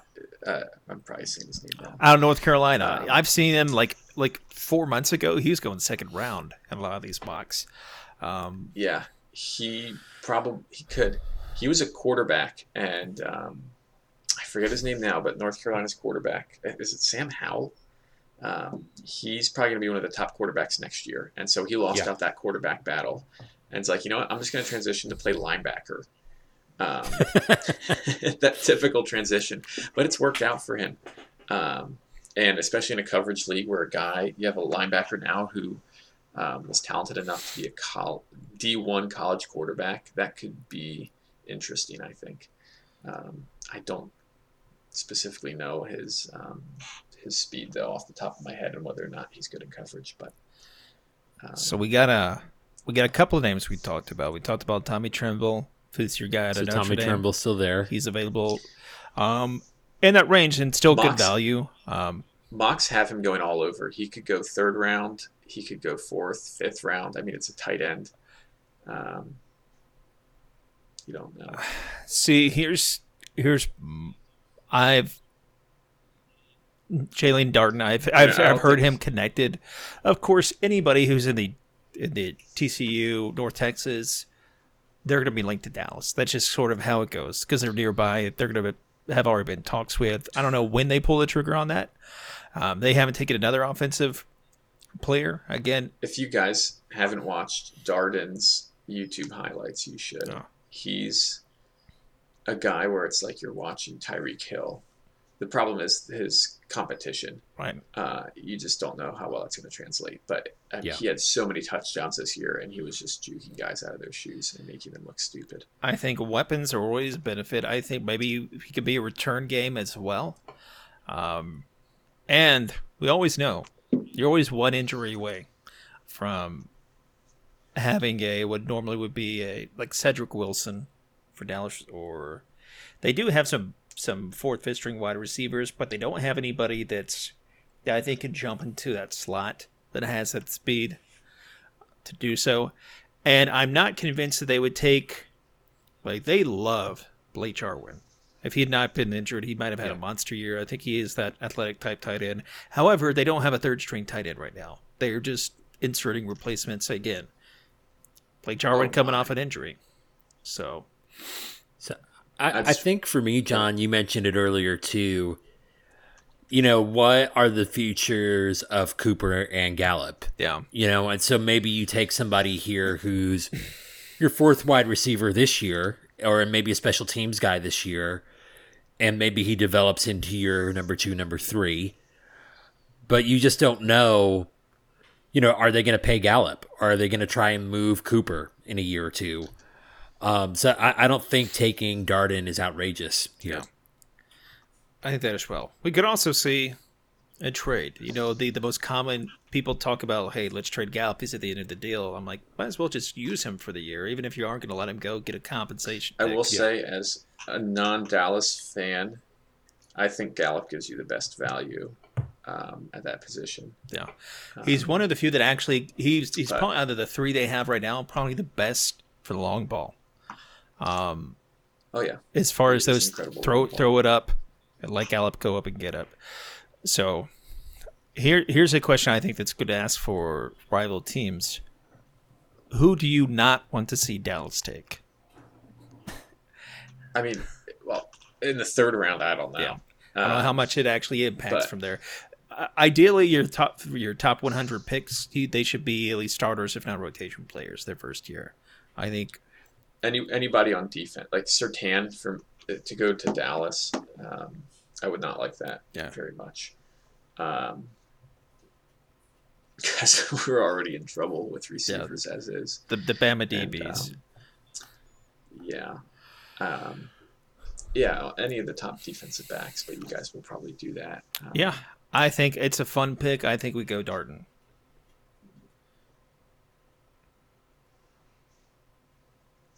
I didn't mean to cut you off. Cortez, you cool with that? Yeah, no, I think that's the pick. Let's go. And by the way, if I'm ever getting too long-winded and you're like, yeah, just put the pick in, dude, just let me know. Moving right along, the third round is down. Let me see if I can speed this up because I feel like it's... I'm looking down, but it's had some draft stuff. I've been doing the same thing, Foos. I have dual screen, but I have stuff I've been... The screen with my phone.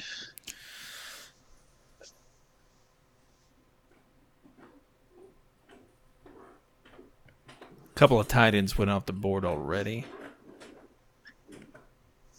I don't know that I saw the Notre Dame kid, but let's. I think he's.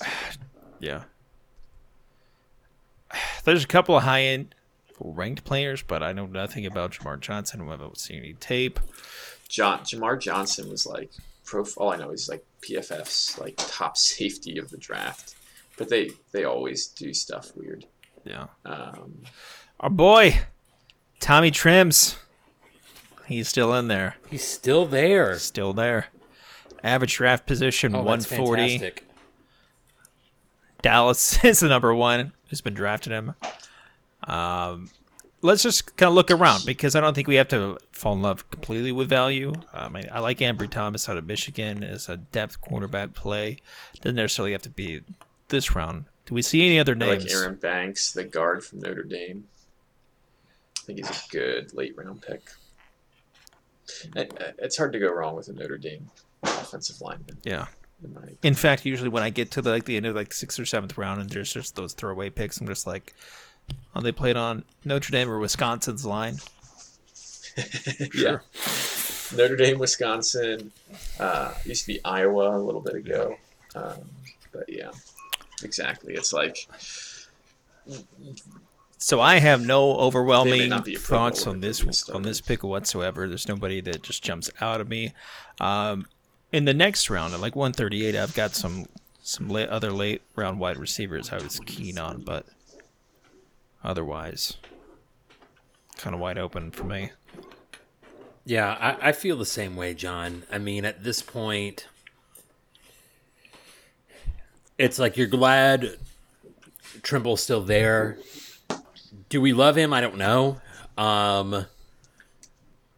He's one of my. And so go ahead.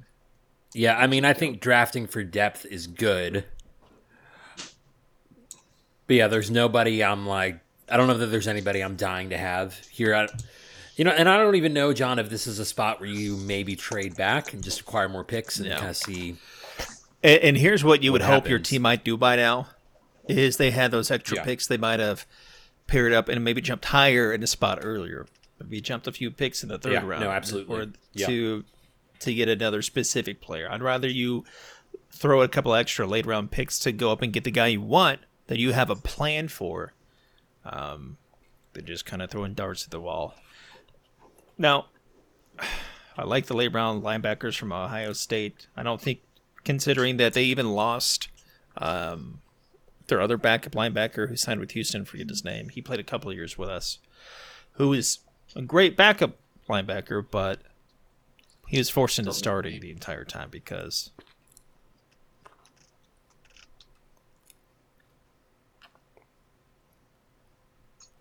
such is life. I'm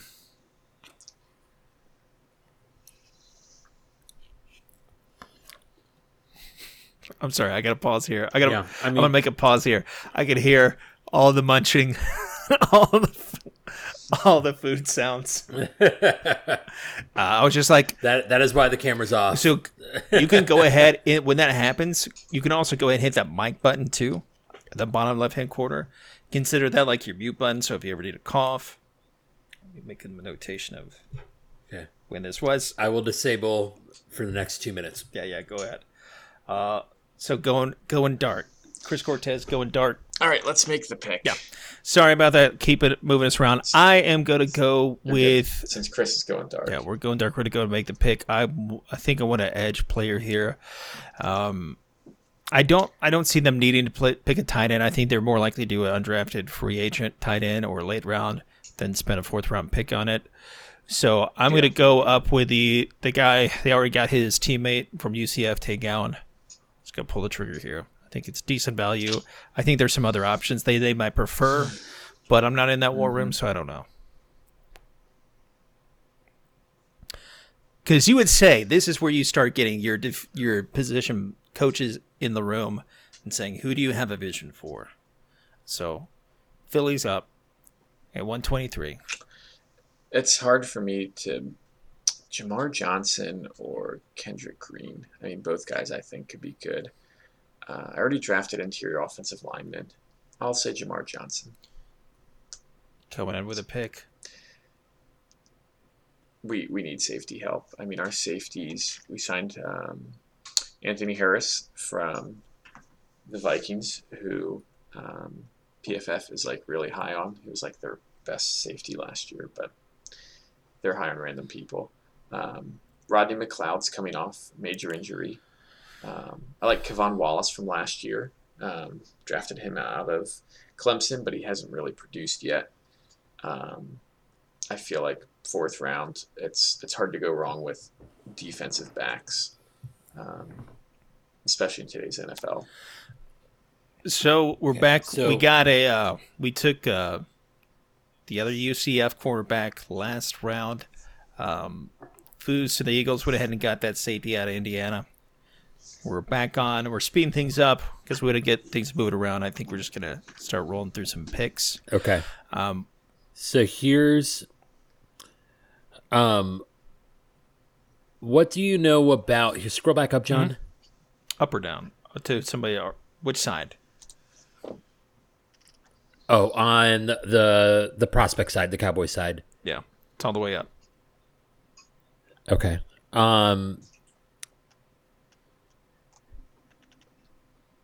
I saw, and maybe I just missed it. I saw an edge rusher on here from Penn State that I was going to ask you about to see if you knew anything about him. Most likely not. So maybe he was down a little bit. I know nothing. Shaka Tony. Is he Yes. related to Kadarius? Shaka Tony. I'm gonna look that up. Not from the. We've not gotten an edge rush We yet. haven't got D linemen, so I was also looking at other D line players as well. Yes. Cooper gets down there a little bit. The other, I was also thinking the D tackle out of A&M. If I can find Bobby Brown. I know he's had some talks and visits with them. So Oh, that's right. What's that website? what is going on? We don't want you to look. So I'm fine with an edge here. I do think we go D-line right here. His draft stock's gone down a little bit. As you can see, he's highly mocked to Dallas. But again, I don't want to just do what everything's been seeing. So if you would have... I've also heard Patrick Jones had a pit. At this point, you pick who you think is going to be the better player and kind of ignore the rankings. Yeah. So if you want to go Shaka Tony, he's also... I think we're going to run into that a lot where people get mocked to Dallas a lot just because of the amount of picks and drafts that we do. So it's a coin flip for me either way. Cortez, you make the call. Oh boy. It's tough. I feel like going into this draft, it's a huge need. Dallas's defense. I mean, you obviously have all the weapons on offense. You've just secured Dak for a lot of money.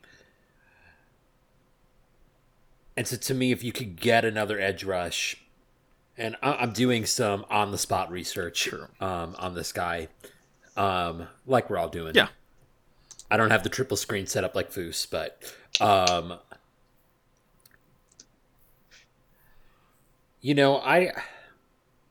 Because Yeah. where's the depth I said- behind Randy Gregory and Yeah. DeMarcus Lawrence? I mean, you took a late round, like a 5th round pick last year. I forget the guy's name already. But that's kind of what it is. You got a couple of... If I saw the names in front of me, I'd be like, oh yeah, they have hopes that they can be a rotation player. But I don't think they have anybody if one of those guys goes down. So I think edge is definitely on the thing. And I think you can get a big guy in the center even later if need be. I don't think you have to, for the role that you're probably getting and the talent level that you're getting at this round.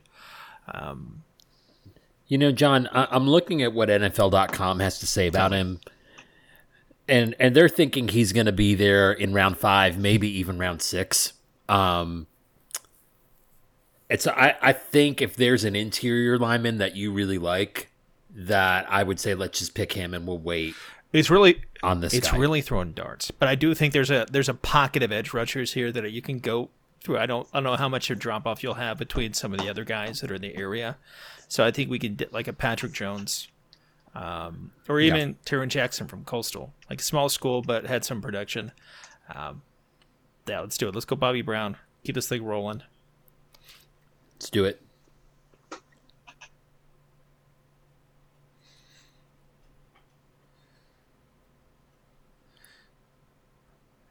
Well, fit. Tommy Tremble. He's there for you. He's your guy. That's an easy pick for me. All right. I mean, you can put him in. Zach Ertz, I don't think is going to be here by this time of the draft. I'm surprised he's still there. I would have thought by now they would have traded or released or done something. So they already, who did we release?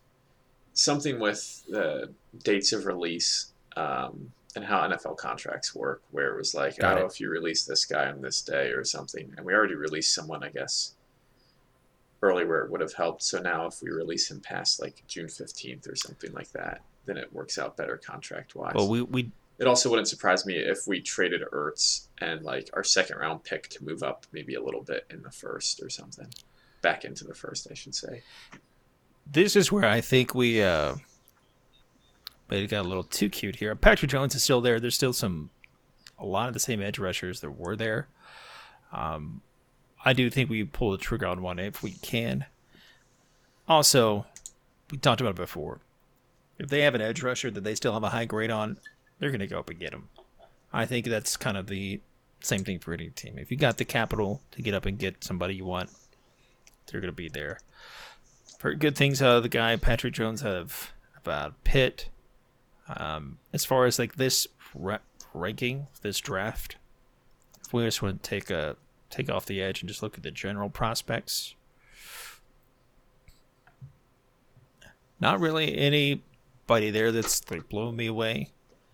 That I think's gonna who's gonna make my team? That's what I want to know. Yeah. So I don't think you even touch running back. I do like Shee Smith. If we hadn't gotten the kid out of North Texas, the guy from North Texas, then I think he's gonna be a solid fourth wide receiver that could still be in your rotation for a couple of years. But again, I think if Florida State is that the first edge rusher we see listing here. Now we had a few already. So considering there's nobody else that I've even heard connected with them or that we're in love with, I'm not against hunting down prospects by position. We know anything about Noah Gray tied in there. Played at Duke. So thanks, Foods. Now, here's something I could here to easily help. see Dallas doing. They love them some Boise State players. They do. So don't be surprised considering they don't have a lot of depth tied in beyond their first two guys, Dalton Schultz and I can't think of their first string guy. I talked about him earlier. Blake Jarwin. They don't have a really third guy. They've signed some like journeymen, but that could be done there. So tight end edge. What are you thinking? I'm doing some homework. I'm doing some homework. I think let's take a look at edge rushers. Yep. I think we're at the point in the draft where, maybe with my last pick, I pick a tight end, or maybe next round. But I think you can put money on that. Somebody from Boise State will either be drafted or be an undrafted free agent. Yeah. So I think we look at the guys we have here. And so you were mentioning that they've talked to Patrick Jones. Was that right, No. John? That's just I've heard through different podcasts, like a lot of people and pundits are high on him as far as like tangibles, but again, some of it is the level of competition that they play against. But of course, you can see their average draft position has plummeted out for the past few months because he was somebody that was going in like third and fourth rounds. So why he's fallen off, who's to say? At this point of the draft, who's even to say Yeah. that teams are going to be following that? Yeah, they're gonna have their board. They're gonna stick to it. They'll probably have a lot of these players won't even be on their board. They wouldn't even consider it even if they do show up at their spot. So if we're down for an edge, if you see anybody that you're hearing reports on that you're in love with, or if you're just like, hey, let's throw something at the wall. I'm leaning toward it. I'm looking up the guy from Buffalo that you have up there and kind of checking out his scouting report. He has a pretty decent grade on NFL.com. So they're projecting him to be a round 4 pick. Let's pull the trigger. Let's keep it rolling. Again, I say let's go none, for it. None of these guys are going to be starters. You hope not. Never know. You hope not, unless they're just amazing. You hope Yeah. they're not forced into starting. I'll say that. Philly on the clock. Okay, we're on the clock. A pick I would love to make here is scroll down. I think he might still be there. I love Ramondre Stevenson. He's a running back from Oklahoma. He's like 247. But we just re-signed Jordan Howard, so that's just not going to happen. Like, I don't think we're going to do that. Going a little fast for me. My bad. On this. You're good. Trying to think. Let's see. Go back up. I haven't drafted interior defensive line. That would be nice to do, but I'm just going to do best player available. That's good. Jacob Harris, wide receiver, UCF. I could use another receiver.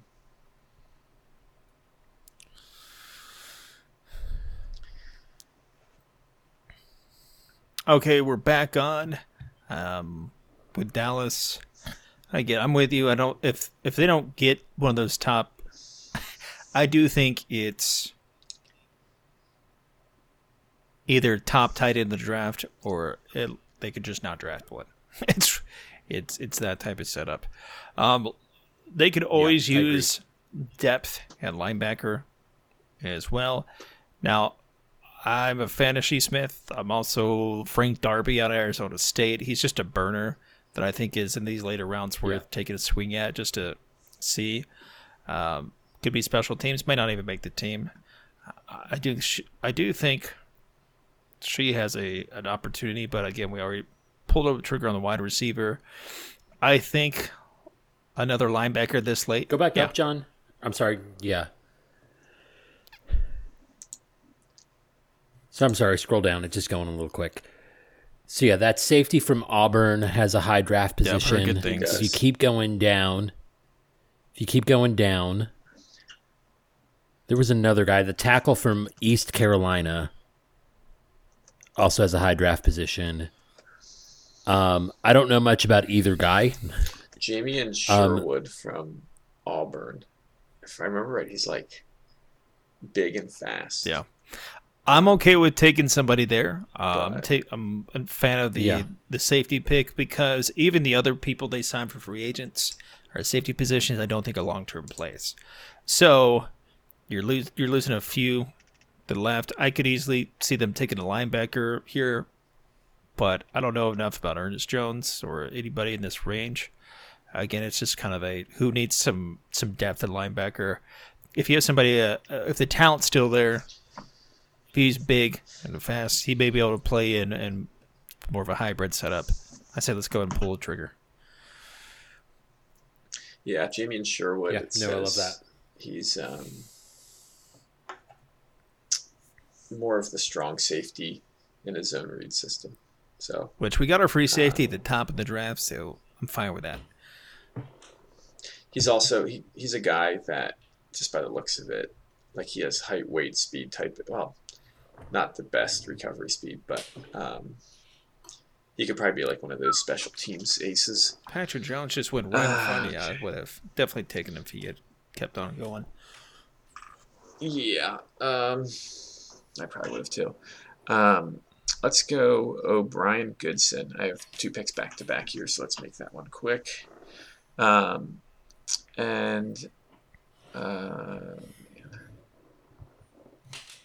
scroll down. Keep scrolling. Actually, look up quarterbacks. Not a bad spot. Let's get Sam Ellinger. Yep. I would love for Dallas to take him late round. They have brought in the kid from. That's a perfect pick for this round. They have been bringing in the kid from SMU as well, which I don't hate that play either. Puchel. Ian Book. I've watched too much of Ian Book. I don't. I think if Ellinger was there, if Philly didn't just grab him, I think they would be inclined to have a conversation with him. But this is also the range where I just want to take a look and see if my guy with the Jets is there. By the Jets, I mean the Burners. Frank Darby is definitely there. He could also be there around later, but I'm also a big fan of, like, hey, if you got your guy, go grab your guy at this point in time. Do you have anybody, Chris, that you're seeing that you're in love with, or you're just like, hey, I've heard good things, let's worth a shot? We got the kid from Coastal still there. Let me do some homework. Let me do some homework on the guy from Coastal. Reason I say that, they had, and we've discussed this at length. It was a weird college football season. Yeah. They had a pretty fantastic defense, though. Yeah. I'd be more inclined just to pick it just because of the position. So if we're even considering it, I'd take the edge guy. You're going to find a Frank Darby in every draft for the most part. I mean, he could be the next Tyreek Hill. He may be there. He may be there for us in the 7th as well. Yeah. So I say we just go on the upside. We know that he's part of a team. Let's just at this point. Let's just keep draft, going. It's just, we're gonna go and grab him. Who do you not want a team to grab? Who do you not? Yeah. Who do you not want to compete with? So that's where they're gonna have their pet cats, who they're picking for. Eagles have had good luck with offensive tackles in the 7th round. Let's take that top guy. I feel like it's hard to go wrong drafting. Yeah. I'm just going to tell you right now, if Darby's there, I'm just going to go ahead and grab him. Yep. Do it. We'll just keep moving this wrong.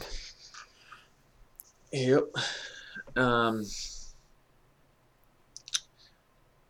You sure you don't want Ian Book? Get that 4th QB. All the controversy. Yeah. I'm just going to take a quick look at the Eagles depth chart. There's no everybody's favorite player that they want to see is the backup quarterback, no matter what your team is. Let's take Ernest Brown from the edge rusher from Northwestern. I feel like we need a little more depth at that. Now, when we get down here, if he even makes it, this is where who's going to play special teams. This is where you get those. Oh, we're already done. Never mind. All right, let's see how we graded. We got a B for our draft grade. Foose D-. For hey, whatever. Haters. So you pick your players. JOK, solid pick. Kwity Paye. See, Quity's probably going to be that guy. He may not start off well, but he could be C+ for Creed Humphrey. Good. Creed Humphrey could be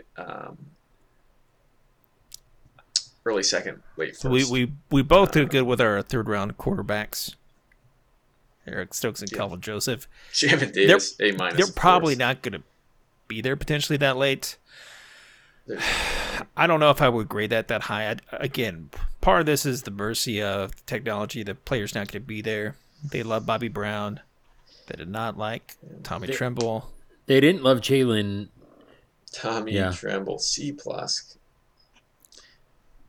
I don't think they gave me that good of a grade, but who cares? And by the way, if Sam Ellinger, A-. Every time I've seen him get quarterback drafted, controversy, he is always an A. He's usually an A+ if it's anything after the 3rd round. So we got some flyers overall, very close A-, B+. And we know that it doesn't matter what anybody thinks. And none of these drafts will really be able to get graded until about 3-4 years after they've been done. So, Yeah. Eagles drafting edge in like Kwity Paye or someone like that. It just feels like an Eagles move. We almost always seem to draft some defensive linemen, and this year I like Barrymore from Bama. He needs a little bit more time to develop, but he played really well and some flashes. Paye, just a solid player. But there's no way. I don't think I'd want to take them at 12. I feel like talent's going to drop, especially like we've talked about. yeah. You get those top 5 quarterbacks probably going top 10.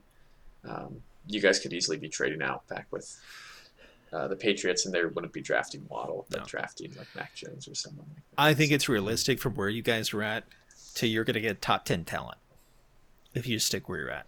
Yeah. Just because of the QBs, the way it pushes down.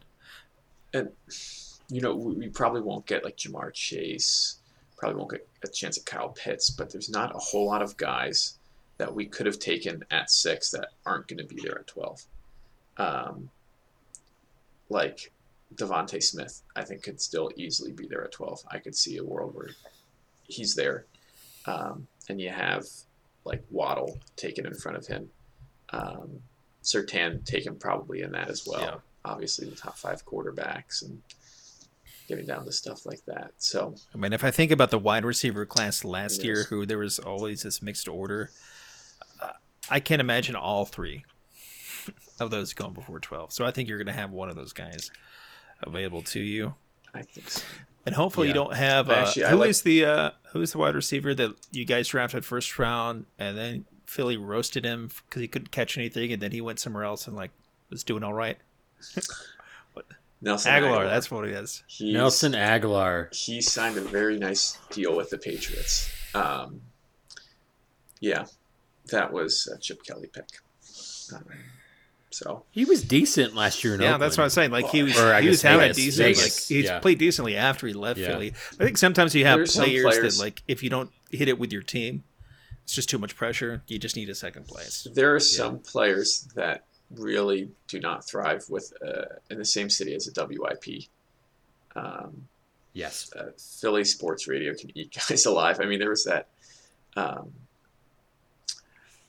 news clip years ago where a guy was catching babies out of a window, and he's like, we were catching them like yeah, that's crazy. the clip I was like Aguilar the other night, and it's just like, how do you? I mean, Aguilar responded like a champ and gave the guy tickets, but how do you even like try to come back from when your city thinks of you and like trash talks you like that?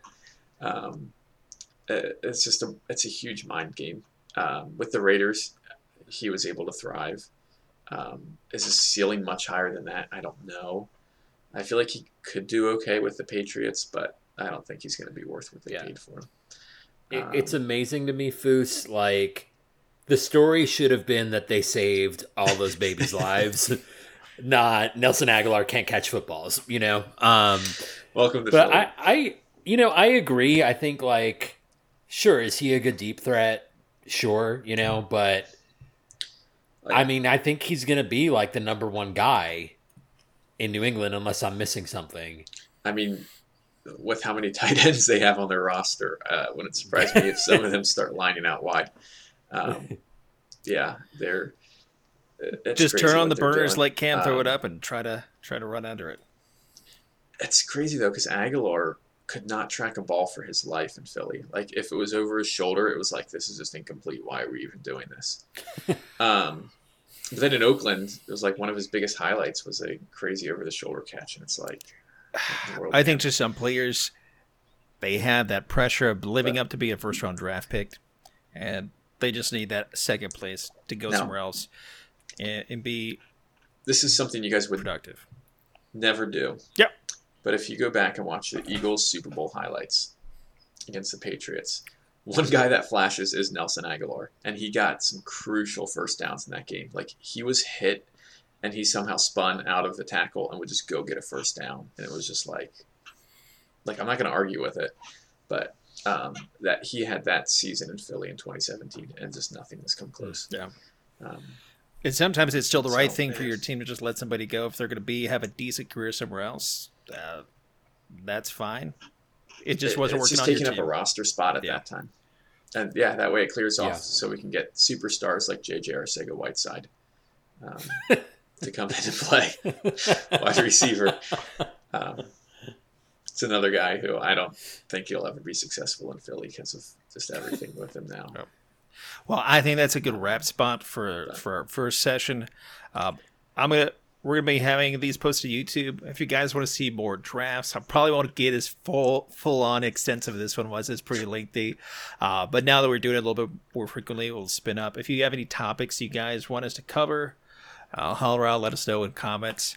But we'll go ahead and sign off. For Michael Flus, Chris Cortez, I'm John Damon. Guys, have a good one.